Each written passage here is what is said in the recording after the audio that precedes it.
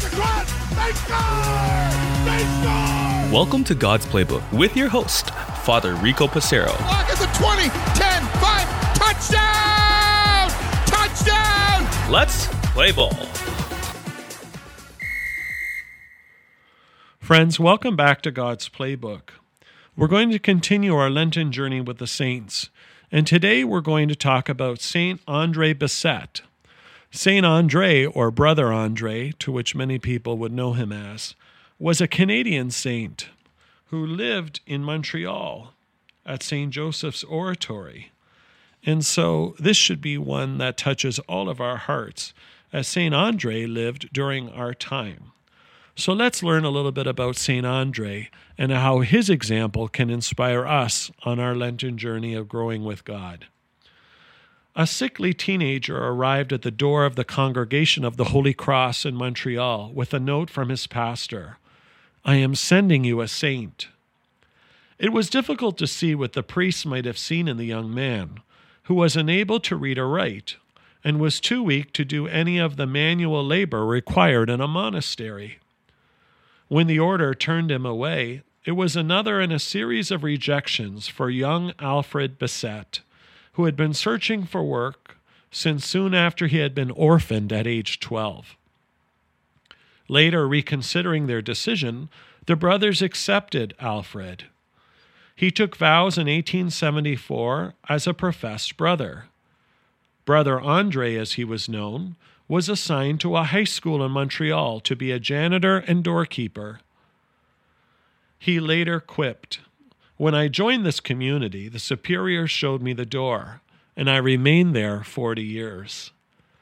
Brother André was beloved by students and visitors alike. As word spread of cures at his hands, he would shrug and say, 'I do not cure, St. Joseph cures.'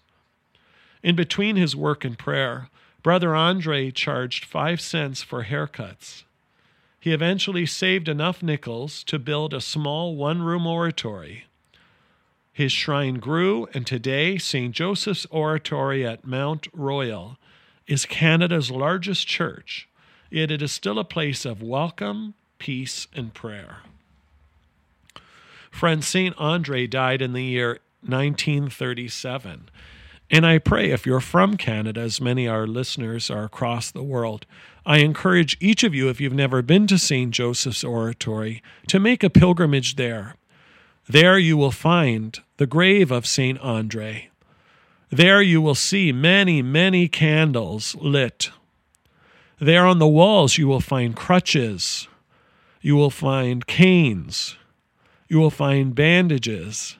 You will find letters of all kinds of people who had asked for this humble saint's intercession to ask God to heal them, and many, many people were healed. Saint André continued to care for all people, especially those who are poor, and he found God in the simple moments of life, in dialoguing with students, with visitors, with everyone. He lived the gospel motive of treating others the way you wish to be treated.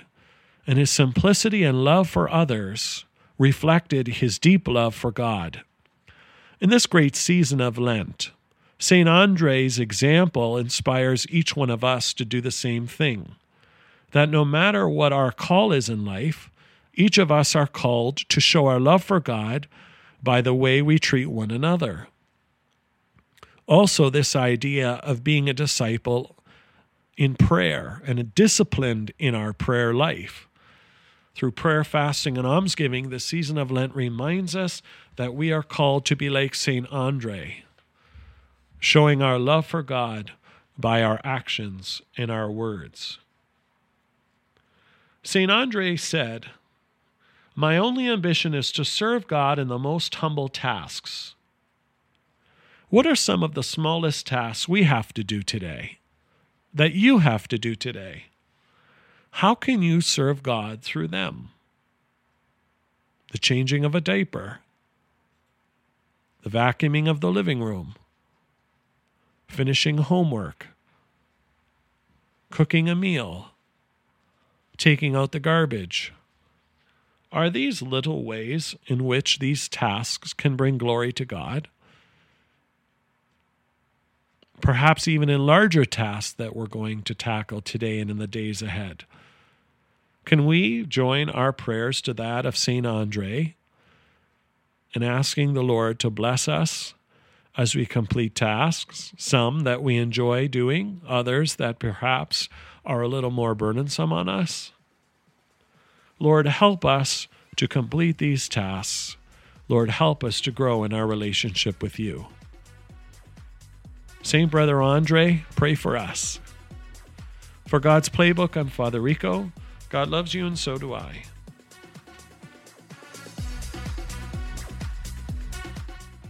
If you like what you hear, please consider supporting us using any of our affiliate links in the description below via Buzzsprout, Ko-Fi, or GoFundMe. Thanks, and God bless.